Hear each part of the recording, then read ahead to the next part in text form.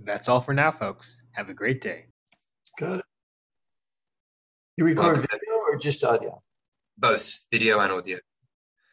Welcome, everybody. We're now on the final part of the fundamental and insightful series on Rabbinic mysticism. And the last two classes, the last class and this class will be on how it differs with medieval Kabbalah in practice and content. Hacham, thank you so much for being here again. Hanukkah Sameach to all. And B'chavod, the stage is yours. Okay, very good. So, folks, this is the final out of 4 classes on Rabbinic mysticism and compare and contrast with Kabbalah, which is about half of today's class. But first, I wanted to finish the stories about Arba'an Nichnesu LaPardes, which is the Tosefta and Talmud Bavli in Masechet Hagigah, chapter 2. That's the famous source for the entire source for Rabbinic mysticism.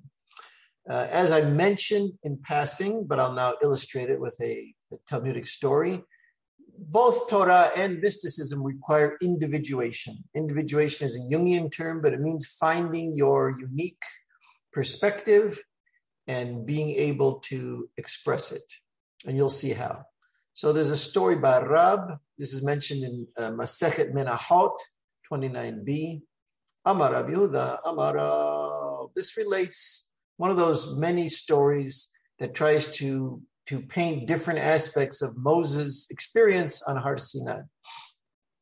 Amar Rabbi Yehuda, Amar. Very many imrot are transmitted to Yeshivat Pumbedita. No, this is Yeshivat Sura by his student Rabbi Yehuda. Sha'ala Moshe Lamarom.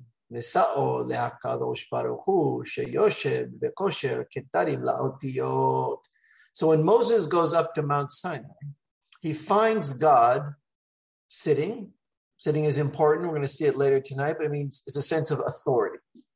Only someone with authority can sit in rabbinic thinking. And he was tying crowns to the letters of the Torah. So what does that mean? There are things that are not explicit in the Torah, but the astute person someday can get out of the Torah by comparing and connecting. That's what kosher, ketarim la'otiot. The otiot have, sometimes they have, or some of them have ketarim, little zayins that adorn them. And by connecting or tying together different adornments of the text, not the explicit text, but let's say the subtext, you can develop a form of the mitzvah, you can better understand the mitzvah or the mitzvot as a whole. So God is doing this.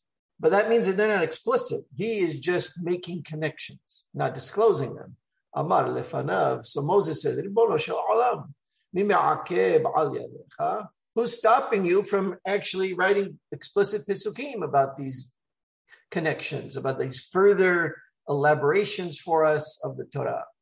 Amar lo, God responds, Adam echad yesh she'atid lihyot besof kamad dorot va'akiva ben Yosef shemo she'atid lidrosh al kos v'kos tilin shel halachot.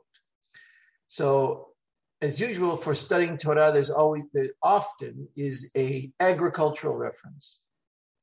So there's going to be somebody after many, many generations, far in the future, far beyond your horizon, Moses. His name is Akiva ben Yosef. And he is going to be able to doresh, means to investigate and transmit on every little kos, means like those little zayins you see that are part of the crowns of the letters. Tilin shel halachot. Rows and rows, but a tilin is like a term used when you have a orchard or a field and you make rows and each row grows a different vegetable or fruit. That's tilin. Tel tilin, like Tel Aviv tilin of halachot. So he's going to be able to find within the subtext of the Torah or the connections between what appears to be nothing but an external detail of the Torah, many, many halachot. Will he be legislating? Yeah, he's legislating. That's what it means. It's not deep in there. It takes a human operating with the Torah to generate. That's why Moses could not at the time. Amar lefanav, ribono shel olam, erehuli.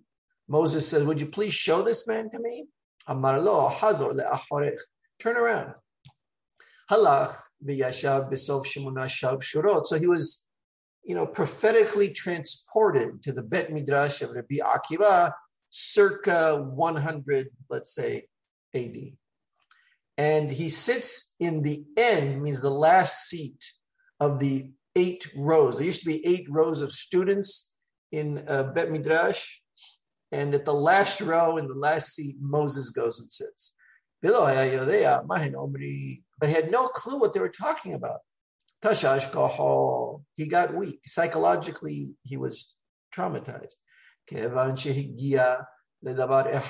But when Rabbi Akiva got to one particular topic, his students said to him, Rabbi,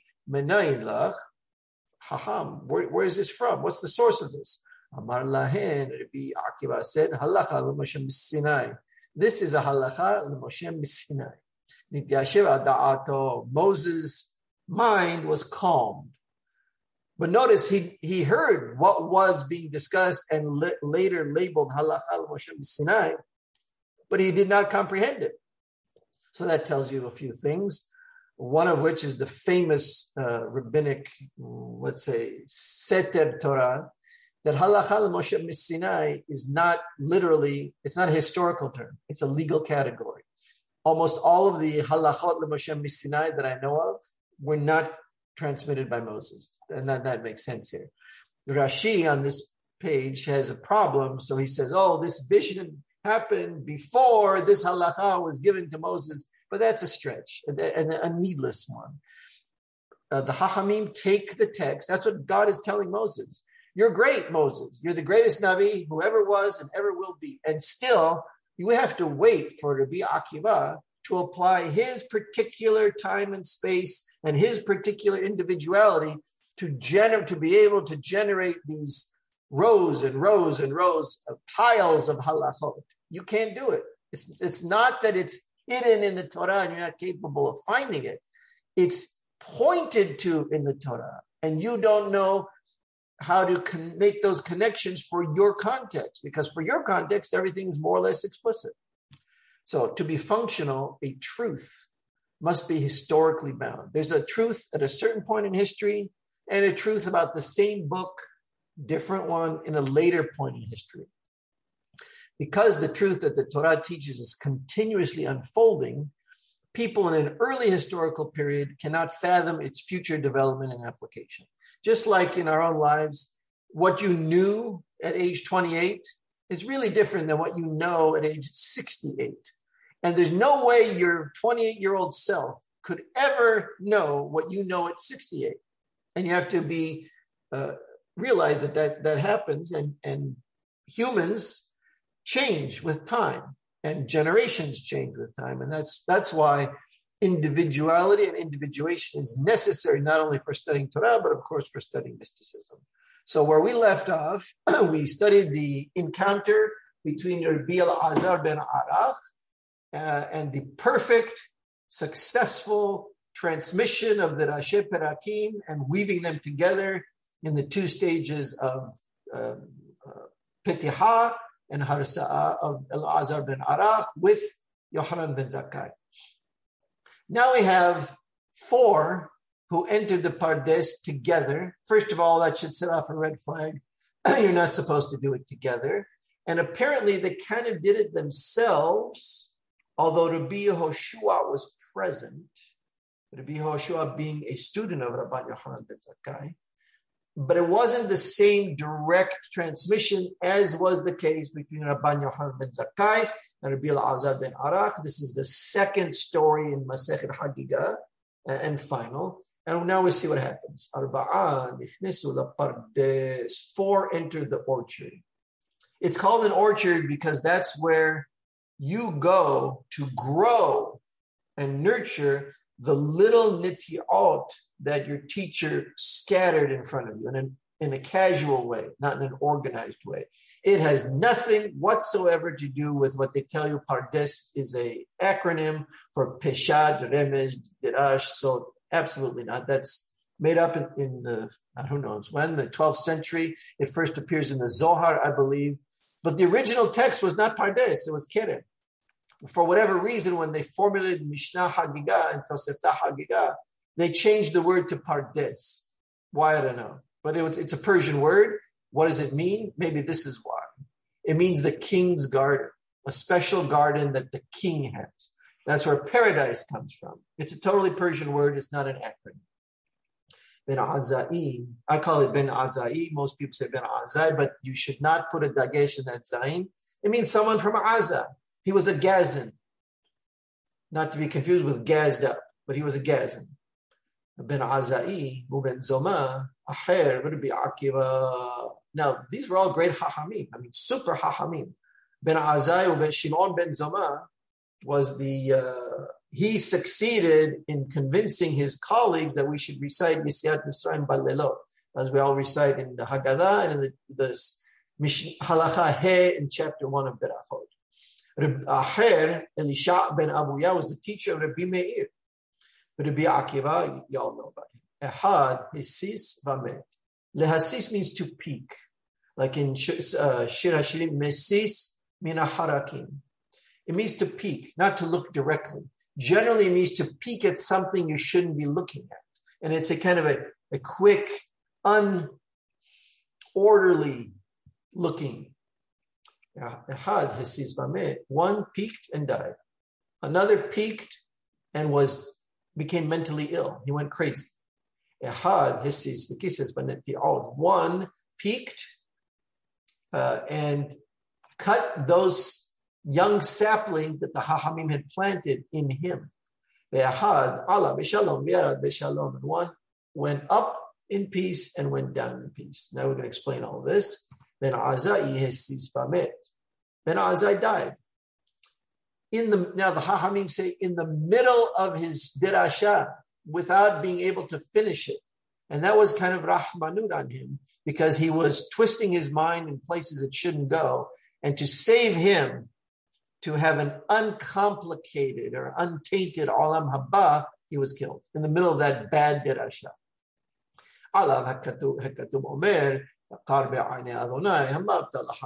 This is dirasha, obviously. The real pishat is something else. But the Chachamim used this pasuk to say, he who is precious in God's eyes is killed as an act of hesed. Ben Zoma, hisis v'nifka. Ben Zoma, he peaked, and he was touched, means he was like injured. Allah v'katuv omer, tebash masata echol dayeka pentis ba'enu ba'haketo. It's from Mishle. If you find honey, just eat enough that satisfies you. Dayeka. Now honey's sweet. So like we know kids, if you give them candy, they'll keep eating more candy, even though they're not hungry. And the more they eat, the worse the stomach feels. And even the first few candy bars that you could have been satisfied with and you were hungry for, that experience is now tainted because you get sick, you go on a sugar high. Pentis ba'anu, lest you be satiated. So if you're already satiated, you've eaten too much. Just eat enough. Just eat enough. When you're in the middle of eating, sometimes you don't know where the point of satiety is. So you should be careful about that. Because if you become satisfied, you will throw up all of it. And now you're worse off than you were. Not only you don't have the honey, but now your stomach is in a mess and you still need to eat again and everything's tuerto, as we say in Ladino, or means twisted.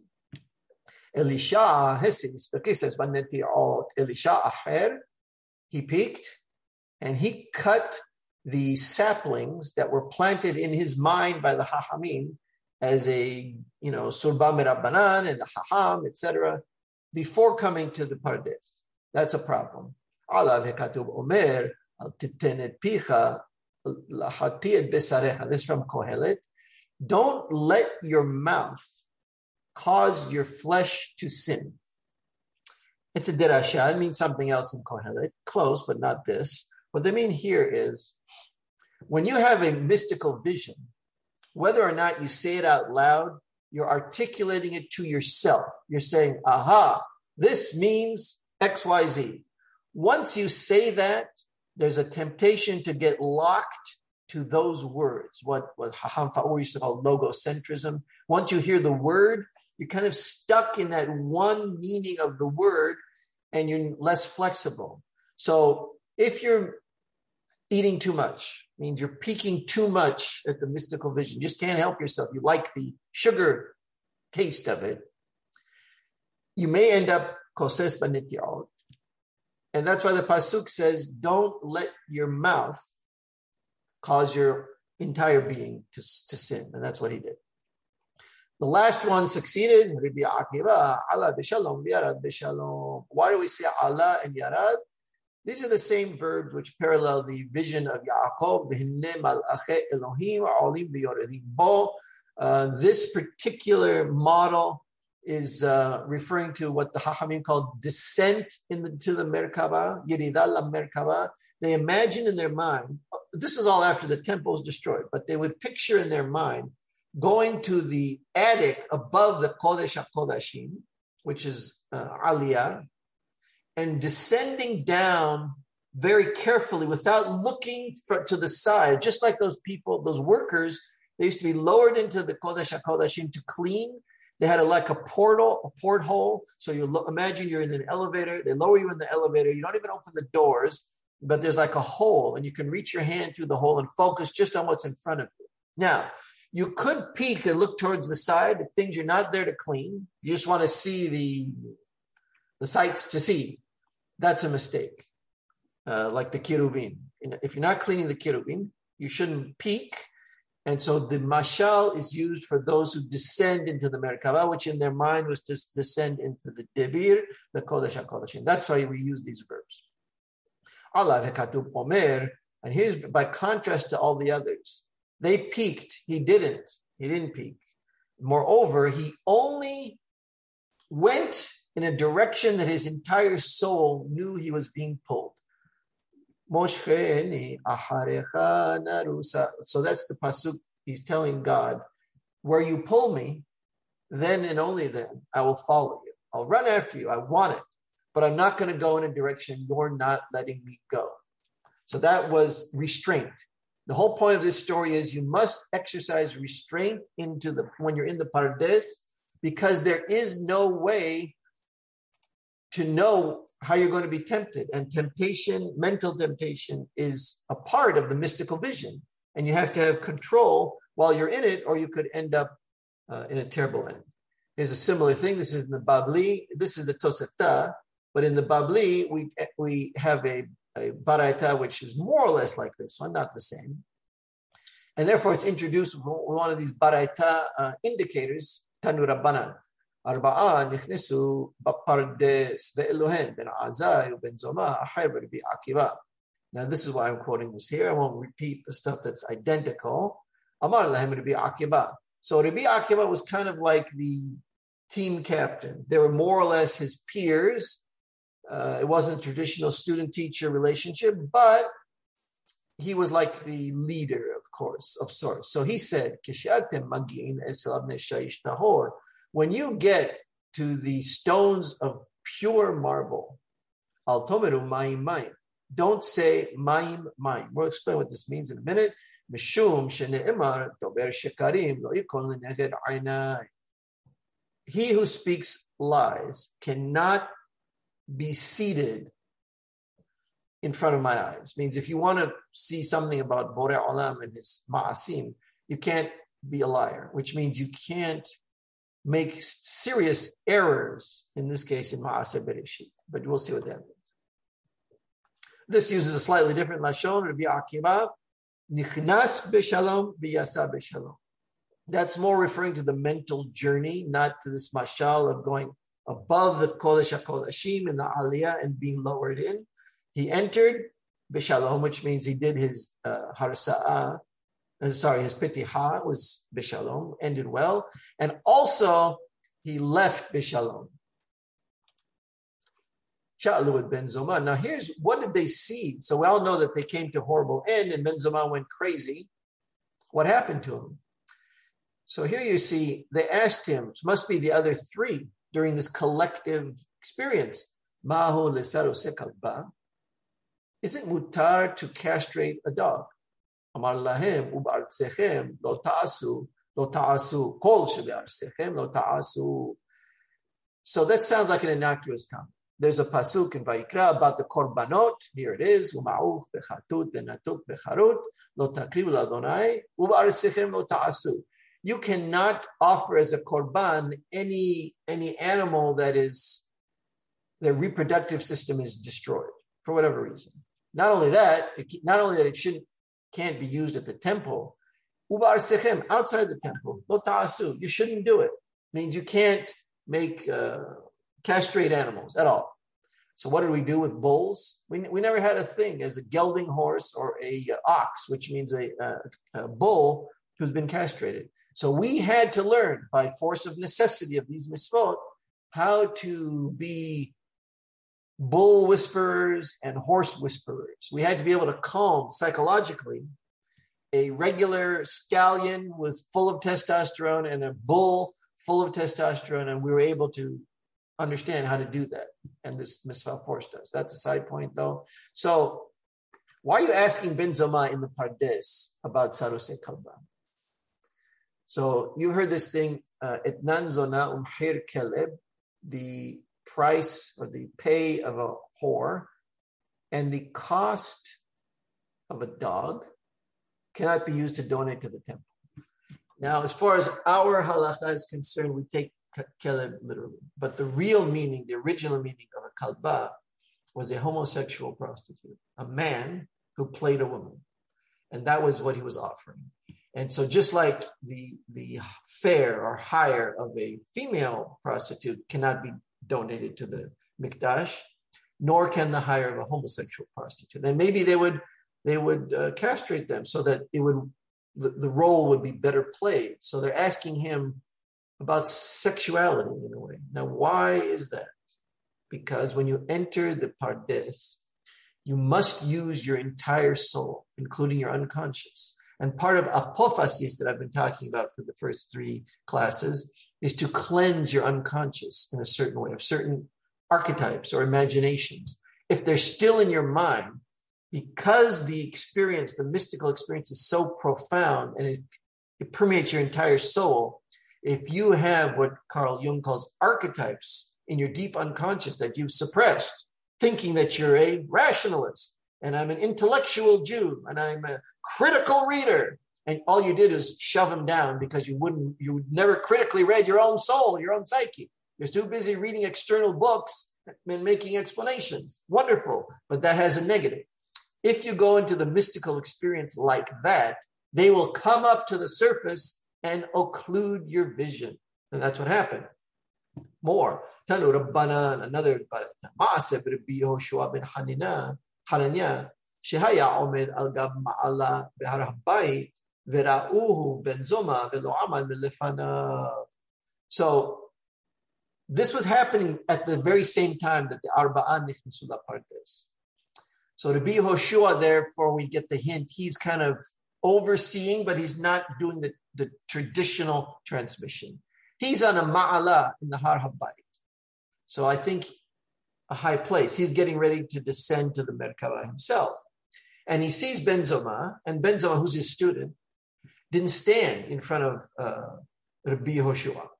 Amar lo, me'ayin will ayin Ben Zoma. So Rabbi Yehoshua tells him, where are you coming from and where are you going? As we say in Arabic, min wen lewen Ben Zoma.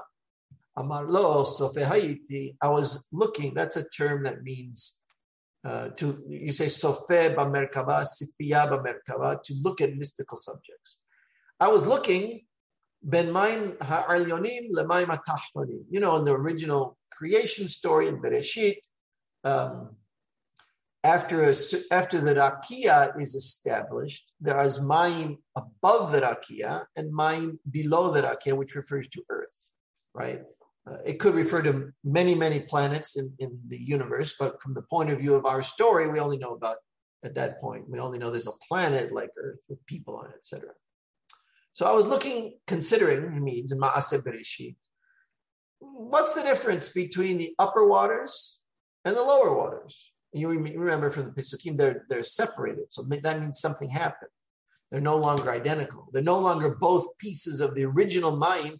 Neither of them is the original Mayim, but they both morphed into something else. And there's no difference, there's no distance between them except shalosh esba'ot. It's like nothing, right? Shneimar, Veruach Elohim merachefet al pnei hamayim kalyona shemerachefet al banea ve'ena nocha'at.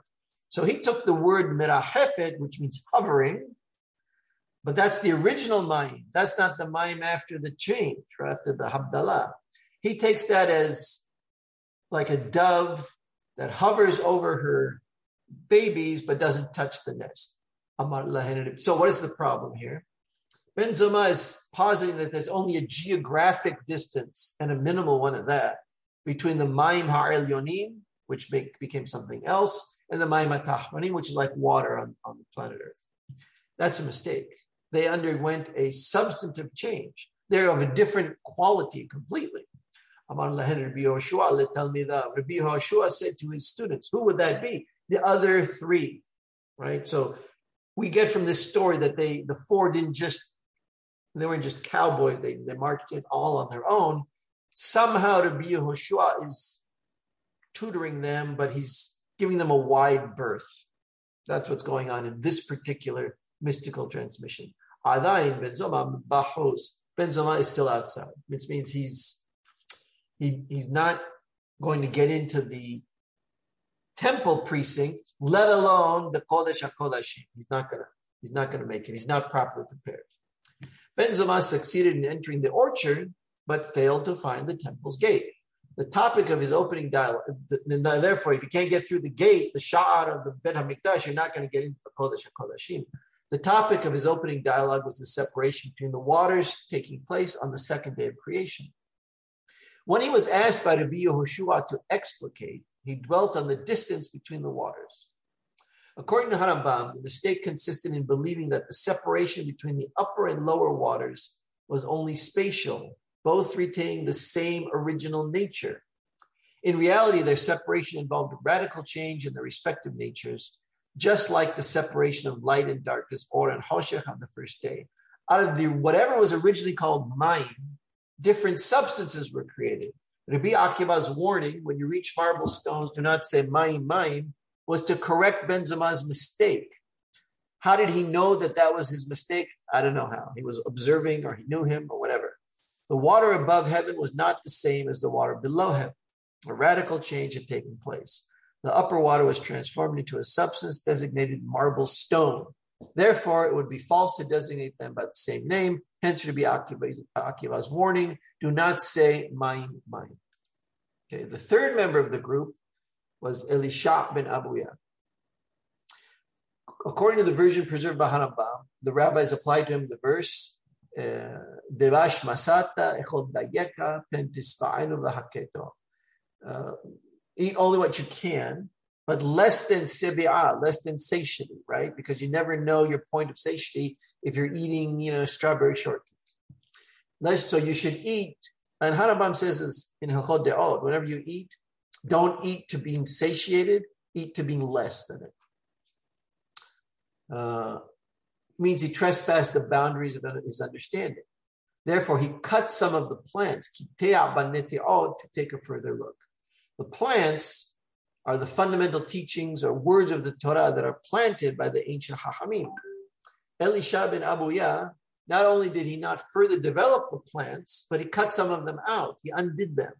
Means he made himself less intelligent than he was. He delighted his eyes with the esoteric vision, became lustful, and engaged in sexual promiscuity. We'll see in a moment. After exiting the orchard, he propositioned a prostitute to prove to her that he was no longer, or he wasn't, the famous scholar known as Elisha, because she recognized him. He uprooted a radish on the Shabbat and ate it, and she said, oh, it must have been Elisha Aher. That's why he's called Aher. So I'm just noting, a failed mystical vision brings up sexual lust, both in the imagination, like we saw with Ben Zoma, And I don't think I read it for you, but the other thing was, after he answers about the kalba, then they ask him, Sha'alu ben Zoma, second question. And here's an interesting question. What about a pregnant virgin? Can she marry a Kohen Gadol? Why would he be talking about a pregnant virgin? This is Roman Palestine. There are Christians at the time.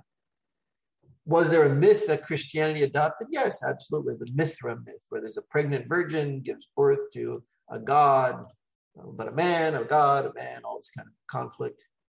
So Ben Zoma was sexual type archetypes arise in him. Elisha Aher leaves the vision and he's full of some kind of energy. He doesn't know what to do with it. It comes out in a sexual way. Here we see a similar thing. We have seen this movie before. You remember that the Shib'im Zekenim, including Nadab and Abihu, this is in Parashat Mishpatim, they saw God. They had a mystical vision of Borei Olam at post Har Sinai, or right afterwards. And they saw God, and lo and behold, under God's feet was a kind of sapphire brick. He's like, imagine bricks made out of pure, clear, radiant sapphire gems. And they were like clear, pure, like the light blue of the sky. That's a negative, because the next pasuk says, and nonetheless, to these princes of Israel, God didn't do anything.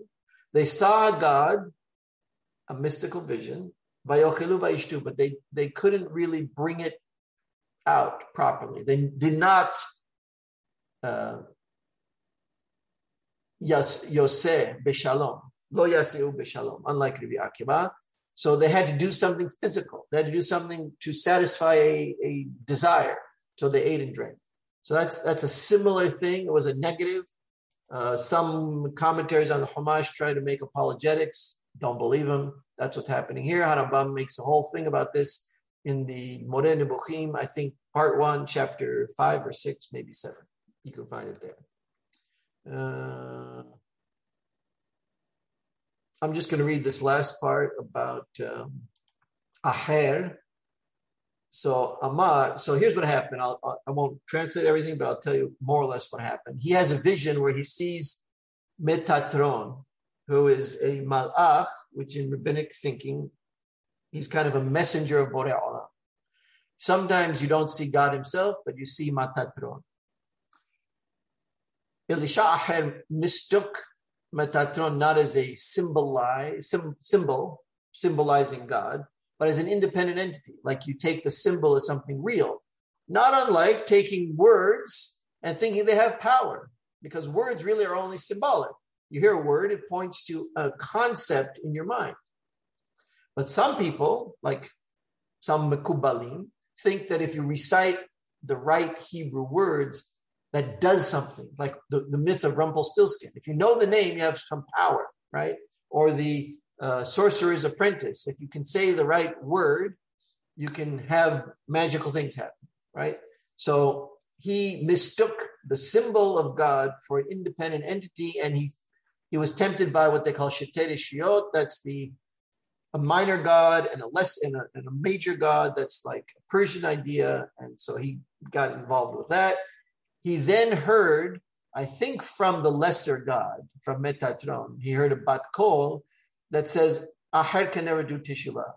He made a mistake in thinking that was irrevocable. He misunderstood what it said. So, Amar, ho'il v'itrid hahu gabra me'ahu alma, speaking about himself in the third person. After he left the Pardes, he says, well, now since that guy, meaning me, lost that world, means Olam Haba, lipok litnahe b'hai alma, I might as well enjoy this world. Nafak aher letarbud ra'ah. He went on to a horrible, tarbud ra'ah is a bad culture literally, but it means he was totally devolved. So he's chasing all over kind of physical pleasures. Nafak ashkah zona. The first thing he finds outside of the Pardes is a whore. He solicited her. Amira lehe Velav Elisha ben Abuya, aren't you Elisha ben Abuya? Akar Fugla Mimeshra Shabbat. This must have been Shabbat, which makes sense. You would do the mystical vision in the Pardes on Shabbat. That's when people study Torah, they have time, etc. So he pulls up a radish growing from the ground, via Habla, and he gave it to her. Amira Aher, who she goes, the Elisha ben Abuya that I know would never pick. This is a mamash asur de oraita. I mean, that's koser. That's complete milacha. This Elisha ben Abuya would never do that. Must be Aher. This guy is somebody else who looks like him. That's the point. So the rabbis offered the following illustration: Mashal, a model to what may this be compared to a royal orchard. There's the Pardes, having an upper chamber built on the top. What can a man do? Take a glimpse, providing that he would not nourish his eyes. Shelo yazin et aina, from him. That's like a pure imaginary pleasure. You're not perceiving anything, but it looks like you're taking a peek. It looks like something good. You just can't stop eating the honey.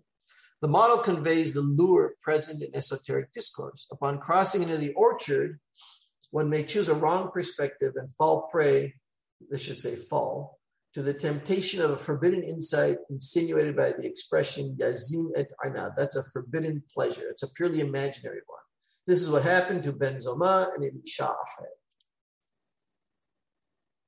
Aher. Okay. So let's do this. This is the end of the first part, which is the Arba'an Nechesula Pardes. So this is important, a little bit complicated, but very important. To illustrate the crossroads structuring this crisis, the crisis of entering the esoteric realm, the rabbis offered a second model. Rather than to tread on one of the paths lying ahead, charting, let's fix that, of a new path is required. In our terms, this means that the only way outside the orchard to leave Bishalom is through the realm of subjectivity, which is why I put the first slide up. Since subjectivity cannot be mediated, it cannot be constructed on the basis of someone else's knowledge or authority. Nobody can tell you what your subjective response should be. You have to step up and find it. By crossing into the orchard and looking at things from within, the student places himself outside the realm of objectivity. This is seeing the mystery of God and creation on his own. The crisis of absolute choice is bound up with the specific subjectivity of each individual. So just like Moshe Rabbeinu cannot tell Rabbi Akiva how to connect the Ketarim, nobody can tell anybody how to do that, how to have a mystical vision. There's no protocol. There's no content we can tell you. It's your content. It cannot be processed by a superior authority that would finish the student's unconcluded chapters. Because it cannot be structured on someone else's experience, it involves the final breach of the teacher-student relation. In this manner, direct perception and esoteric insight is effective. Do you ever see the movie The Karate Kid? If you study with me, you know I love it.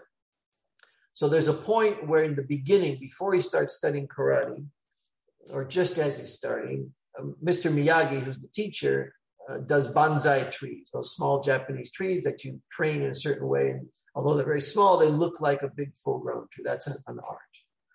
And so Mr. Miyagi says, Daniel says, he hands him the scissors, Mr. Miyagi, and Daniel says, I don't know what to cut. What should I cut? He's trying to ask the teacher how to make a tree, but in bonsai culture, the tree you cut is a reflection of your own individuality. Nobody can tell you what to cut. So Mr. Miyagi says, oh, Daniel-san, close the eye. See what you see. See tree?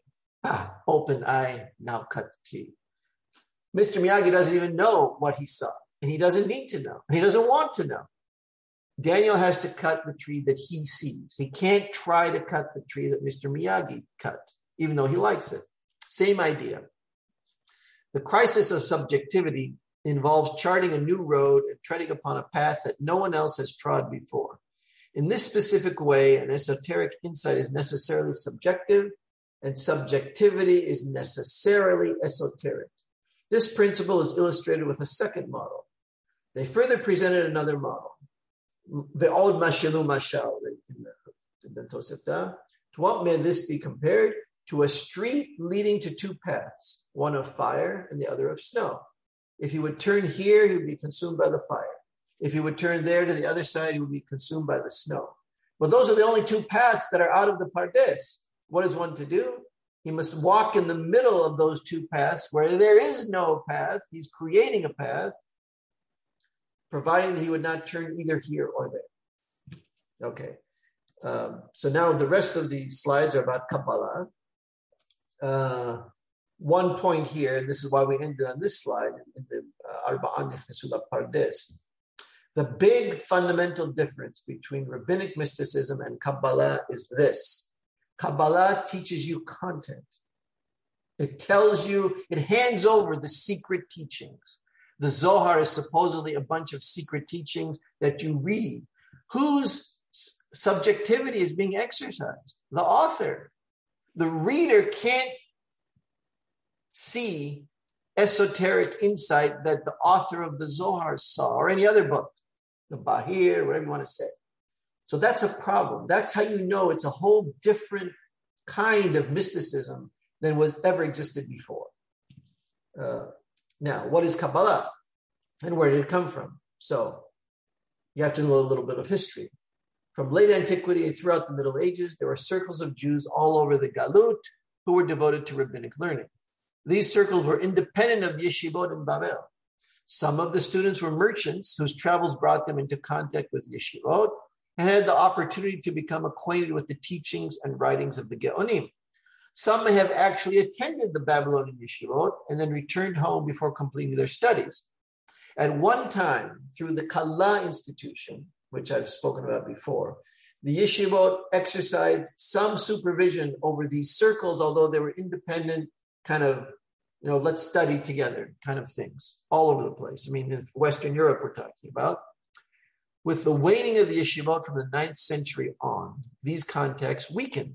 Consequently, in regions culturally and geographically distant from Babel, populist conceptions of rabbinic Judaism emerged in the realms of faith, spirituality, and cult.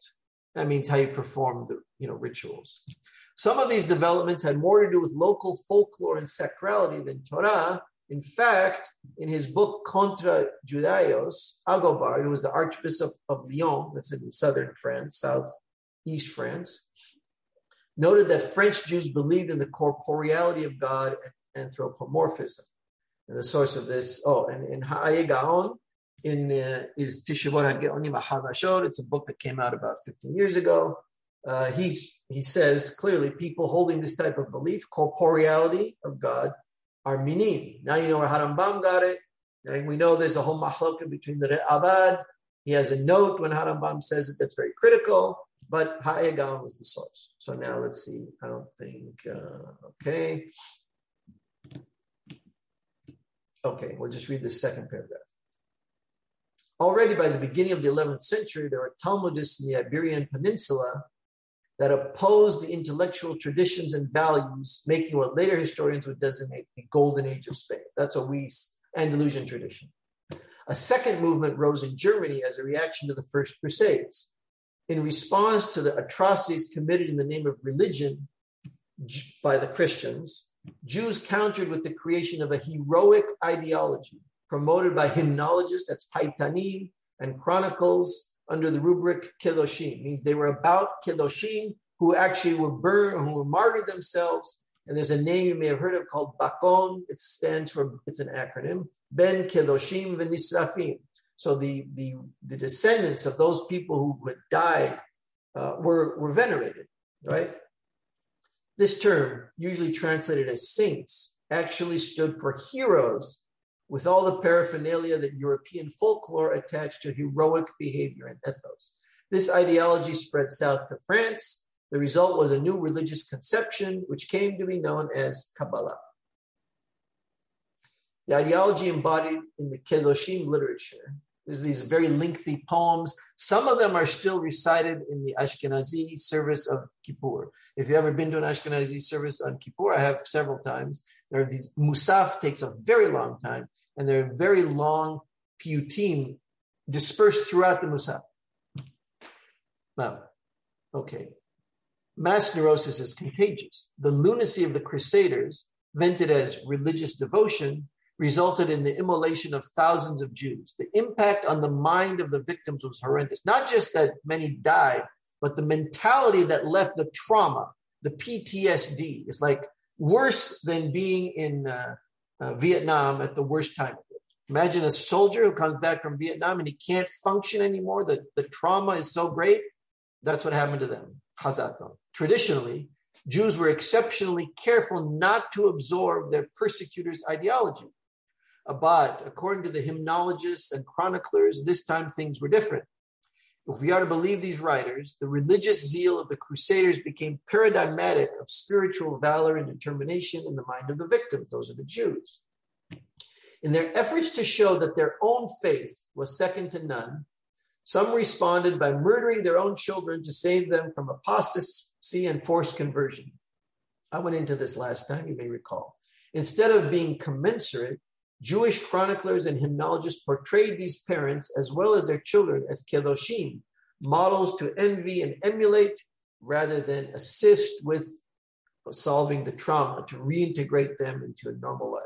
That's not what happened. They were heroicized and became a model for others.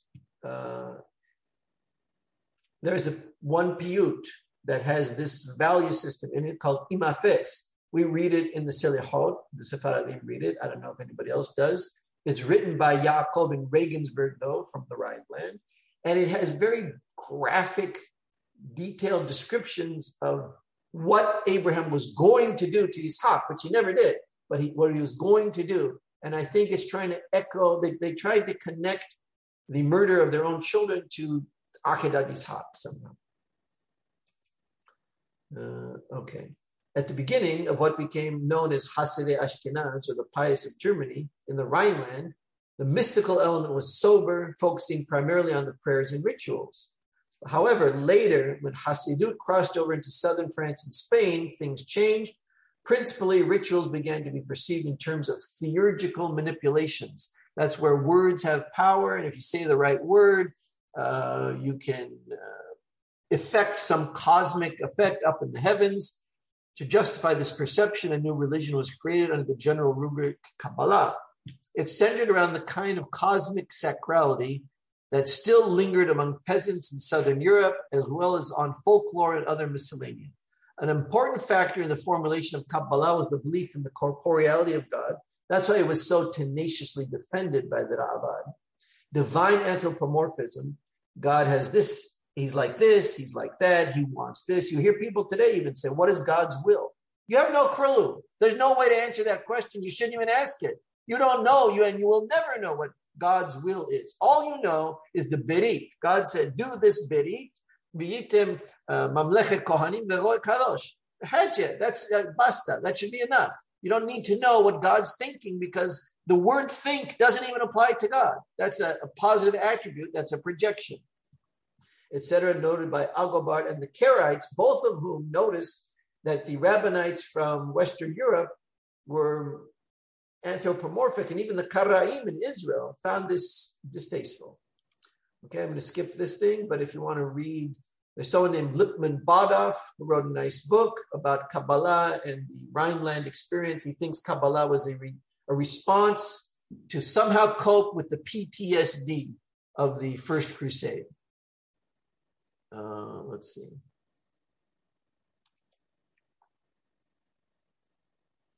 Oh, here's one point. Let's see. Okay, here's an important thing. There were decisive consequences. I'll start here. A major step in the promotion of Kabbalistic ideologies and the mystification of Jewish texts was reforming the synagogue. To make room for the long chanting of these hymns about martyrdom, etc., the recitation of the Targum was abrogated offhandedly as if it were a trifle matter of little value. If you want to go more details, see Hacham Faur's Horizontal Society, Appendix 61. There were decisive consequences to this reform, which deserve to be explained precisely because they remained unnoticed. If we are to come to grips with the strategic significance of this step, erasing the Targum, an adequate conception of the Kabbalistic ideology is essential, Briefly and to the point, this researcher Mirkia Eliad, who wrote a book called A History of Religious Ideas, he was a goy, described it as follows. To the sanctification of life by the medium of the work and rites prescribed by the Talmud, the Kabbalists added the mythological valorization of nature and man. What do you mean you mythologically valorize nature? Have you ever heard these parties where you say some berachot and you uplift the locus of the table or the chair or this plastic bottle? They exist. Folks, they exist. Probably more people are doing that than studying Surata Dishmata in the Andalusian tradition. I guarantee it. It's unfortunate, but we got to have our eyes open. That's what you mean by mythological valorization of nature. A molecule of hydrogen peroxide doesn't have spirituality, whatever that means. So no matter how many incantations and how many berachot you recite, you're not going to uplift the spiritual madrega of hydrogen peroxide. It just is, right? The importance of mystical experience and even certain themes of Gnostic origin. One can discern in this phenomenon of opening and this effort at revalorization the nostalgia for a religious universe where the Hebrew scriptures and the Talmud coexist with a cosmic religiosity and with Gnosticism and mysticism. Basically, the Kabbalah introduced European Gnostic elements into Judaism, to say it b'kisur nimras. And there's one more point, and this is important. Kabbalah appeared in the very places and at the exact time when the Maimonidean controversy was roaring, when the Rabbeinu Yonah Geronde and Ramban solicited the Franciscans in southern Spain, the Catholic priests, to burn the Sefer Mada and the Moreh Nevuchim of Harambam, which later led to them burning the Talmud. Generally, subjects are studied separately. Jewish heroic ideology penetrated the Iberian Peninsula in a three-pronged movement, three elements: anti-Maimonidean, Kabbalah, and rabbis of France. The latter usually referred to by these fancy terms. Generally, these subjects are studied separately, these three elements, as if they're disconnected from one another. Attention should be paid, however, to the fact that Spanish Kabbalah originated in the cities of Gerona and Barcelona, the hotbed of anti-Maimonidean activities. The link connecting these two movements, neglected by contemporary historians, is rabbis of France. That's a term that Harambam and Rabbeinu Yonah invoke repeatedly. The rise of this secret lore, noted the great historian Heinrich Gretz, coincides with the time of the Maimonistic controversy through which it was launched into existence. Here's the site right here. Okay, now I'm going to skip this in a matter of time. Ramban believed that the very concept of religion rules out the admission of nature as an operative force.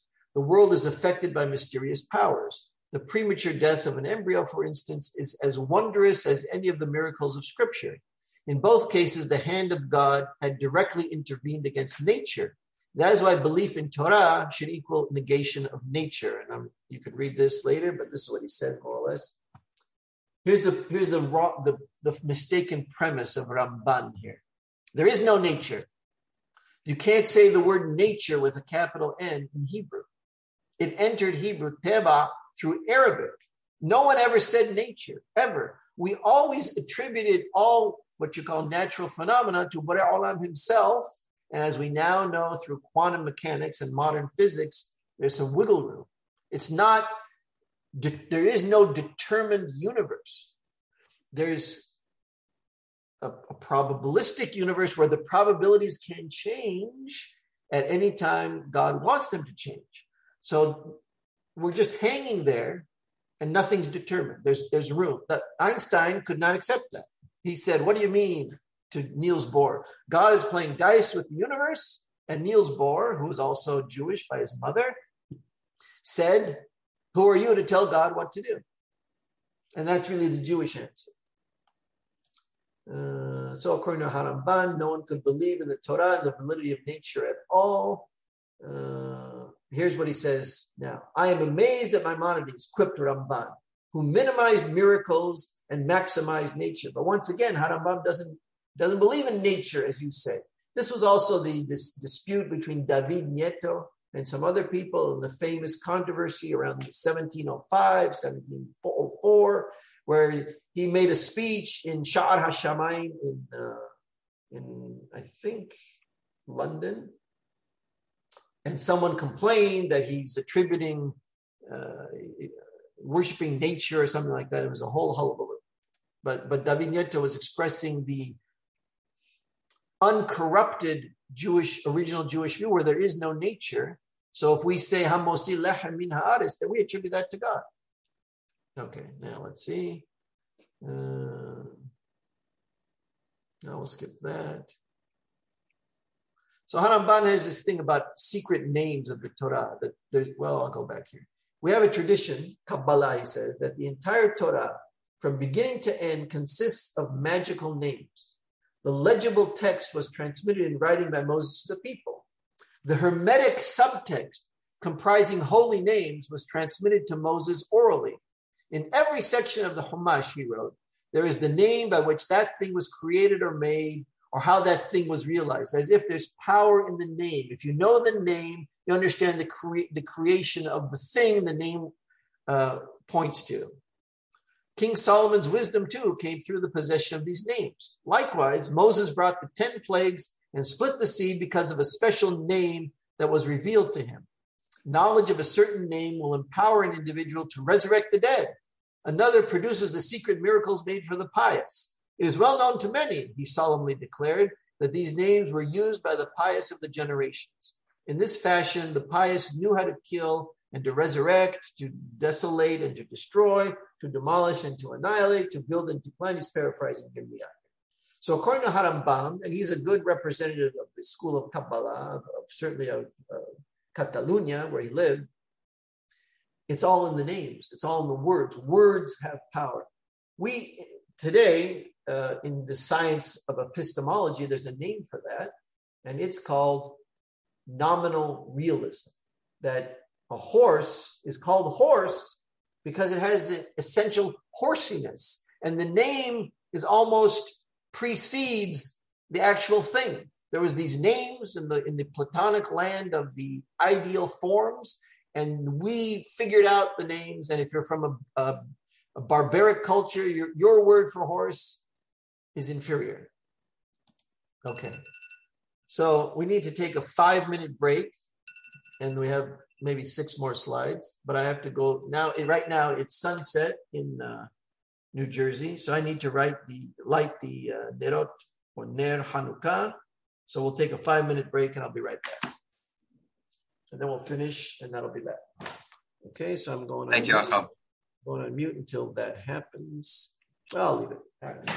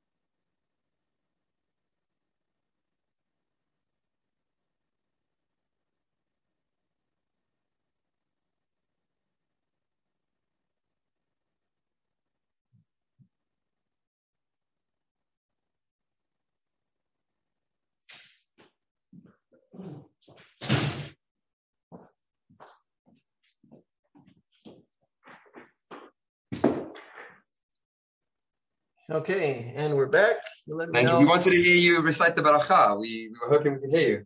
Oh, well, this is my office, and it has to be outside by the front door, so pretty far away. Sorry. Okay, are we ready to begin again? Or yes, should we? Okay, good. Let's see. So we were just saying here that according to Haramban, the entire Torah is from beginning to end consists of magical names. So how come nobody ever heard of this before? There's no Masechet magical names, right? Moses transmitted the secret names to superior men who managed to pass them on through unbeknownst channels to the Hermetic circles in and around Catalonia. Haramban writes this in his introduction to the Pirush al-HaTorah. Eventually, this textuological approach affected the core concept and function of the liturgy. The prayer book was transfigured into a series of strategically placed series of conjurations made up of the rearranged consonants of the text, designed to maneuver and control the realm of the divine. Some conjurations have a comical flavor. The following is one example. By the way, have you ever heard of this thing called the Shem Yehud? The Shem Yehud Kudsha Berichu Shchinte. So that conceives of God as having two aspects. Now, if you ask, people will say, oh, it doesn't mean he's two parts, and so it doesn't violate Adonai Echad, which is both uniqueness and integration. He's like one being. He's not like us. He doesn't have lungs and adrenal glands and bladder and heart, and the heart doesn't have four chambers. God is nothing like that. So he doesn't have parts. So when we say Yehod v'Yehod, it means he's thoroughly integrated. Like he just is. There's no parts to him. There's no aspects. He just is what he is. And we cannot know that, right? We have to admit that.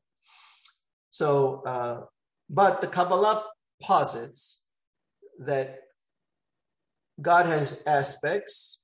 Some are male, some are female. This particular pair is Kudsha Berichu, that's like a male aspect of God, Ushchinte, and his Shekhinah, which is a female. And they need to be unified or reunited because there was a crisis at the time of creation where aspects of God were scattered. Lubavitch has a lot of this with they take things out of Kilipa. They say they took it out of Klipa, this kind of thing. The Habiyot, there was different barrels, and barrels within barrels like nested Russian dolls. They have all kind of theories. And so especially the Sephardic tefillah, we have all these L'Shem Yehods where we posit that if you do something correctly, or you recite a tefillah correctly, that God's male aspect, Kudsha Berichu, will be reunited with his Shekhinah, the Shem Yehod, for the sake of uniting God and his Shekhinah. Now, here's my fundamental question that bothered me since I was a teenager.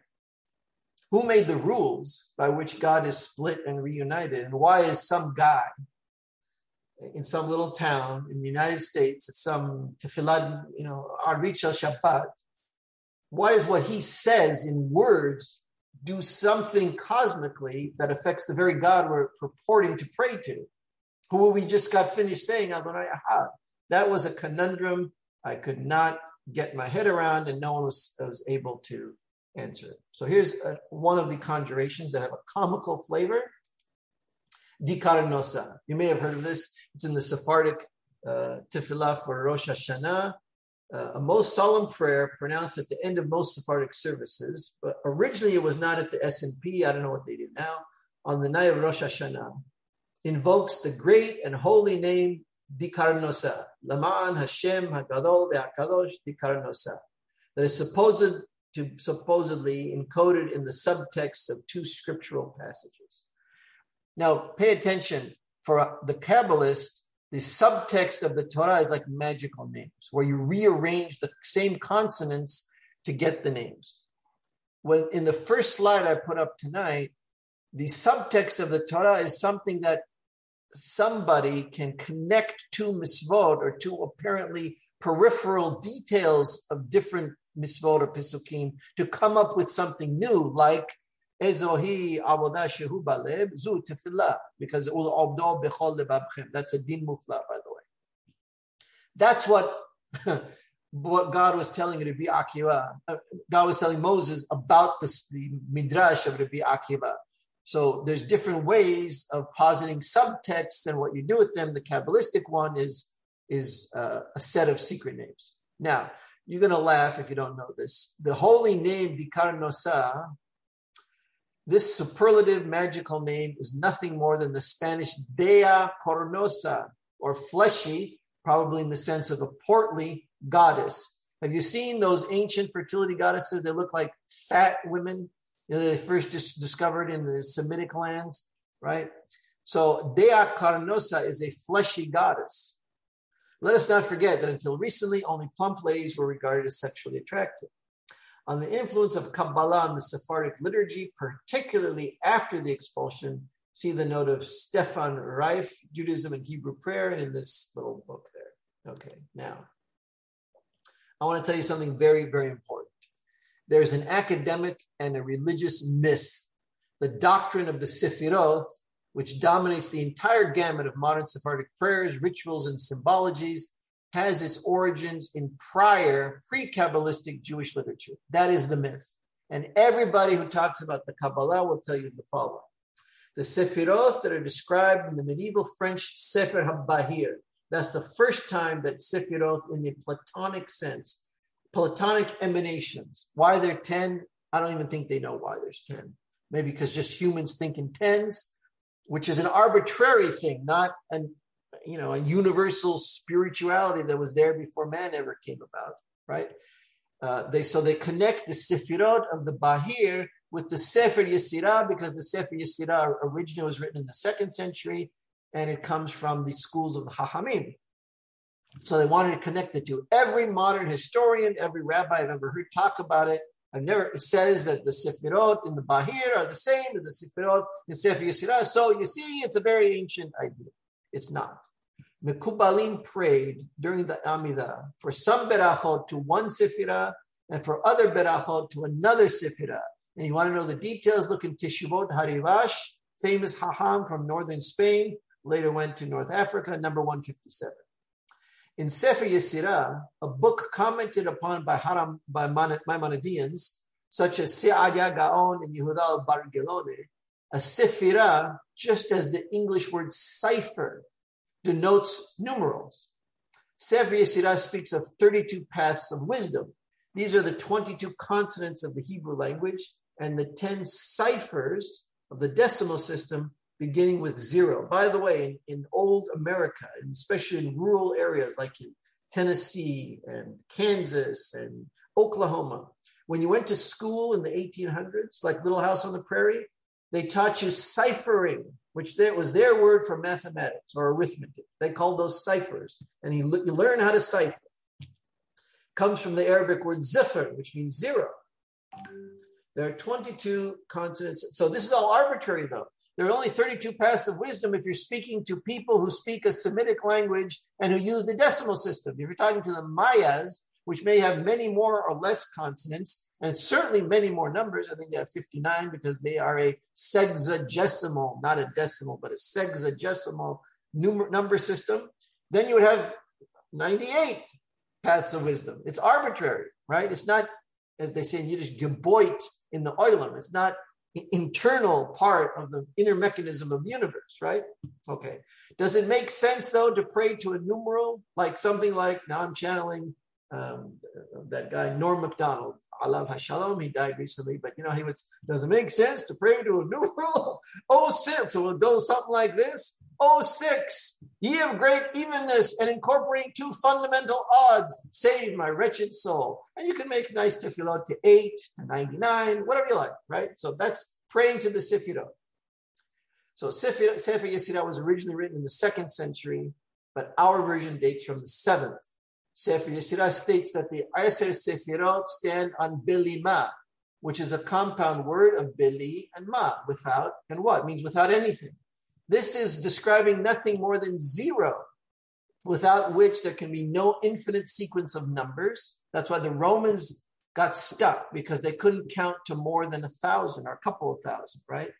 The decimals, and if you have 0, you can have an infinite sequence of numbers, and you can quantify any relationship between data values. Like you want to compare the wavelength of light, which is in nanometers, 10 to the minus 9, to the size of the universe, which or a light year, which is God knows what, 10 to the 25.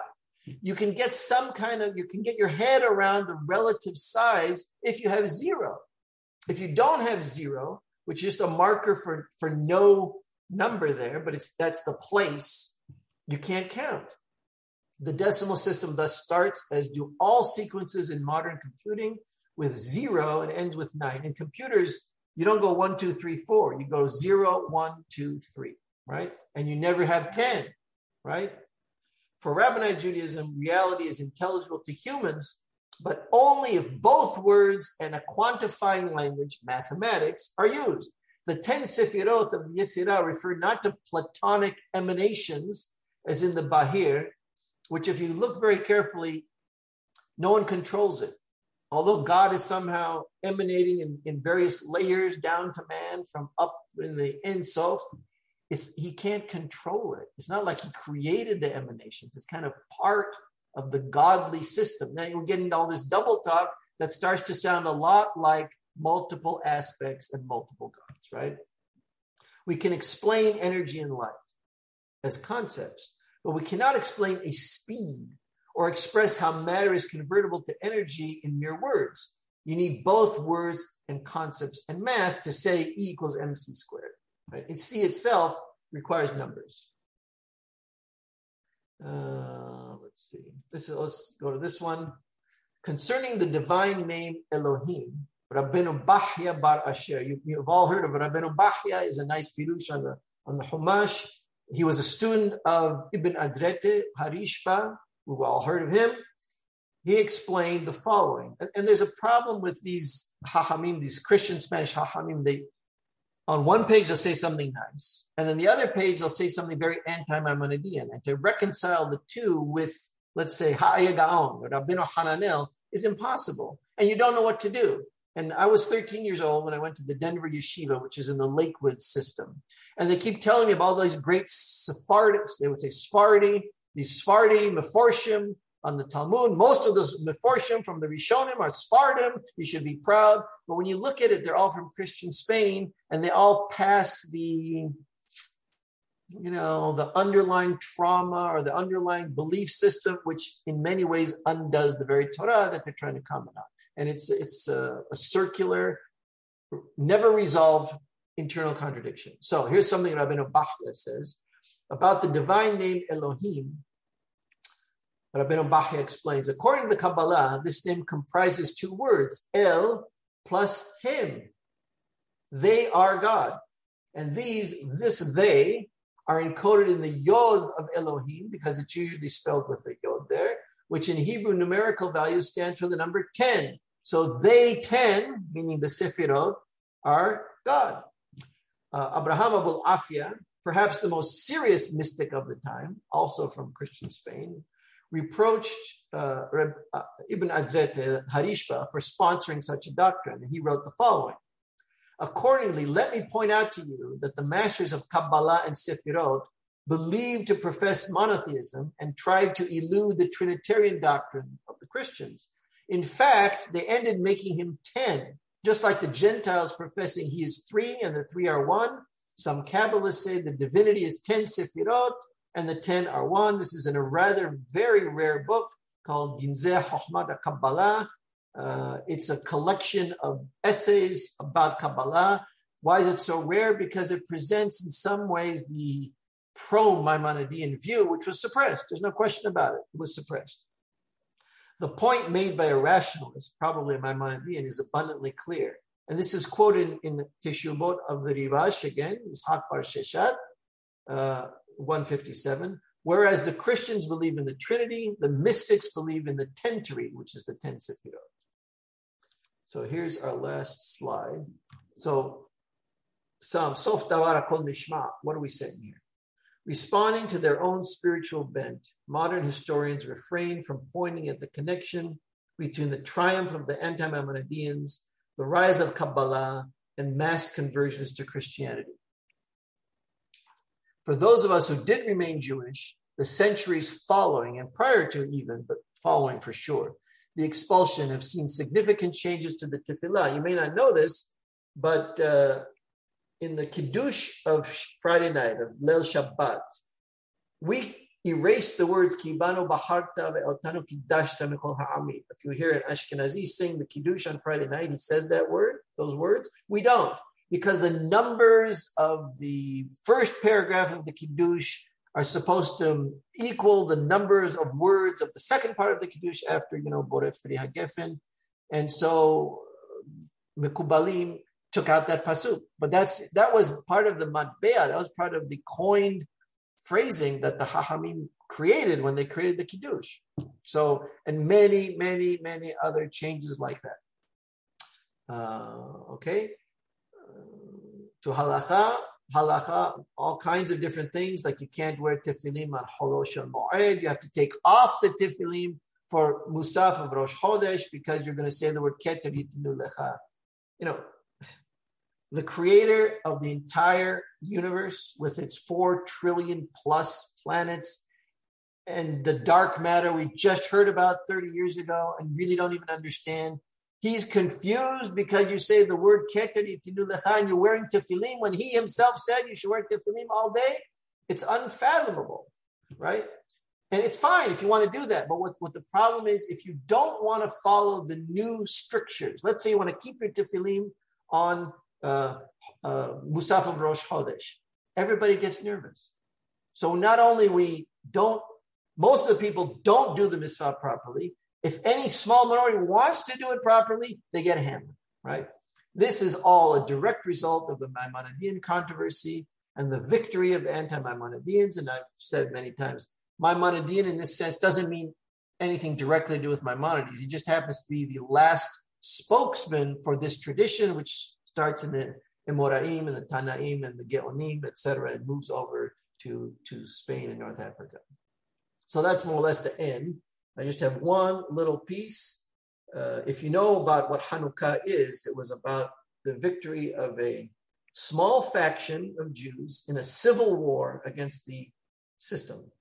Mattatya and his sons, he was not one of the famous Kohen Gadol families.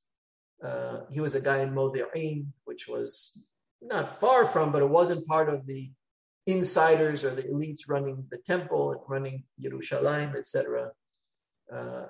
And he couldn't take it anymore. He couldn't take, you have a bust of Zeus there, and he couldn't take the Jewish, not the Greek, the Jewish faction, which is the majority, who wanted to Hellenize us, who wanted us to be more philosophical and universal. And those are the people who did a surgical operation to undo their milah. So they would bring the, when you have a milah, there's a piriyah, so the skin kind of like is squeezed together below the crown of the penis.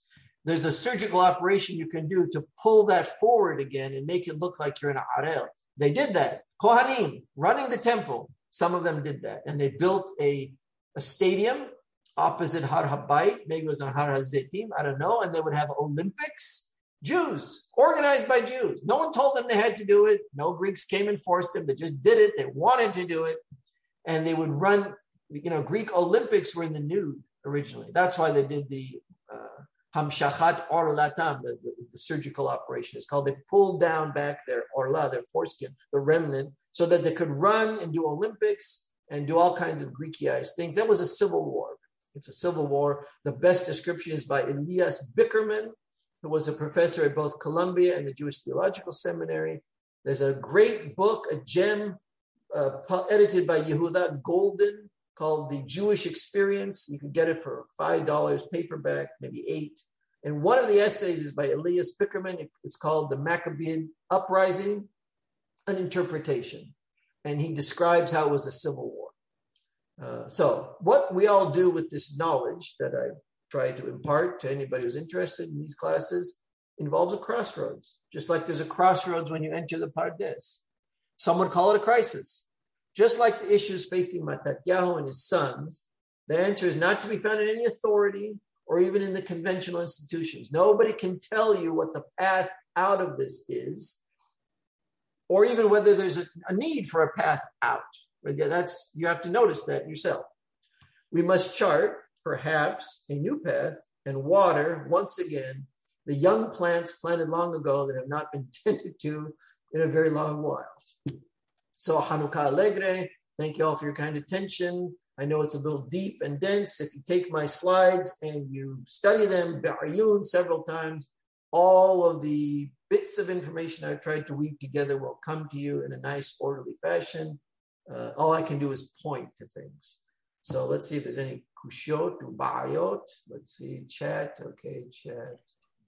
Nope. So it looks like we're good. Oh, yeah, thank you very much. Okay.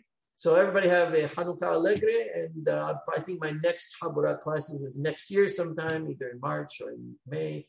Mabi Arif. So until then, we'll see you. Acham, thank you so much. And quickly on that point, we were talking about how it's impacted prayer. The first baracha, L'adlik ner shel Hanukkah, as you know, the Ben Ish Chai introduced that we remove the shell. Yes. The Gemara and Harambam and the Rif all include, obviously, L'adlik ner shel Hanukkah, and I believe the Ashkenazim also include. Yes, absolutely right. And the S&P, I was very pleased to see the S&P Sidur, it includes shell. Good. And it is our custom. So if you want to know what some of the old tefillah was before Kabbalistic enhancements, you look at the Ashkenazi, not Minhag Sfarad, but Nosach Ashkenaz itself, and let's say the Sidur Aram Saba, or the Yemenite, or the Bene Israel, which are very close to each other. That will show you what it was like in the Musta'arab world before the expulsados, the people who were expelled from Spain, came back to the east and started fiddling with the text of the tefillah. So yes, absolutely right. Had I been on the microphone, you would have heard Shel Hanukkah, of course. Yes, indeed. And likewise in my home. Very good. Thank you, Acham. Very, very, very helpful. And I can't wait to do Hazara. So please do send over the PDF or the presentation. And Hanukkah Allegre, thank you so much. Thank you very much. Okay. Bye-bye, everybody. Yeah, bye-bye. Until next time.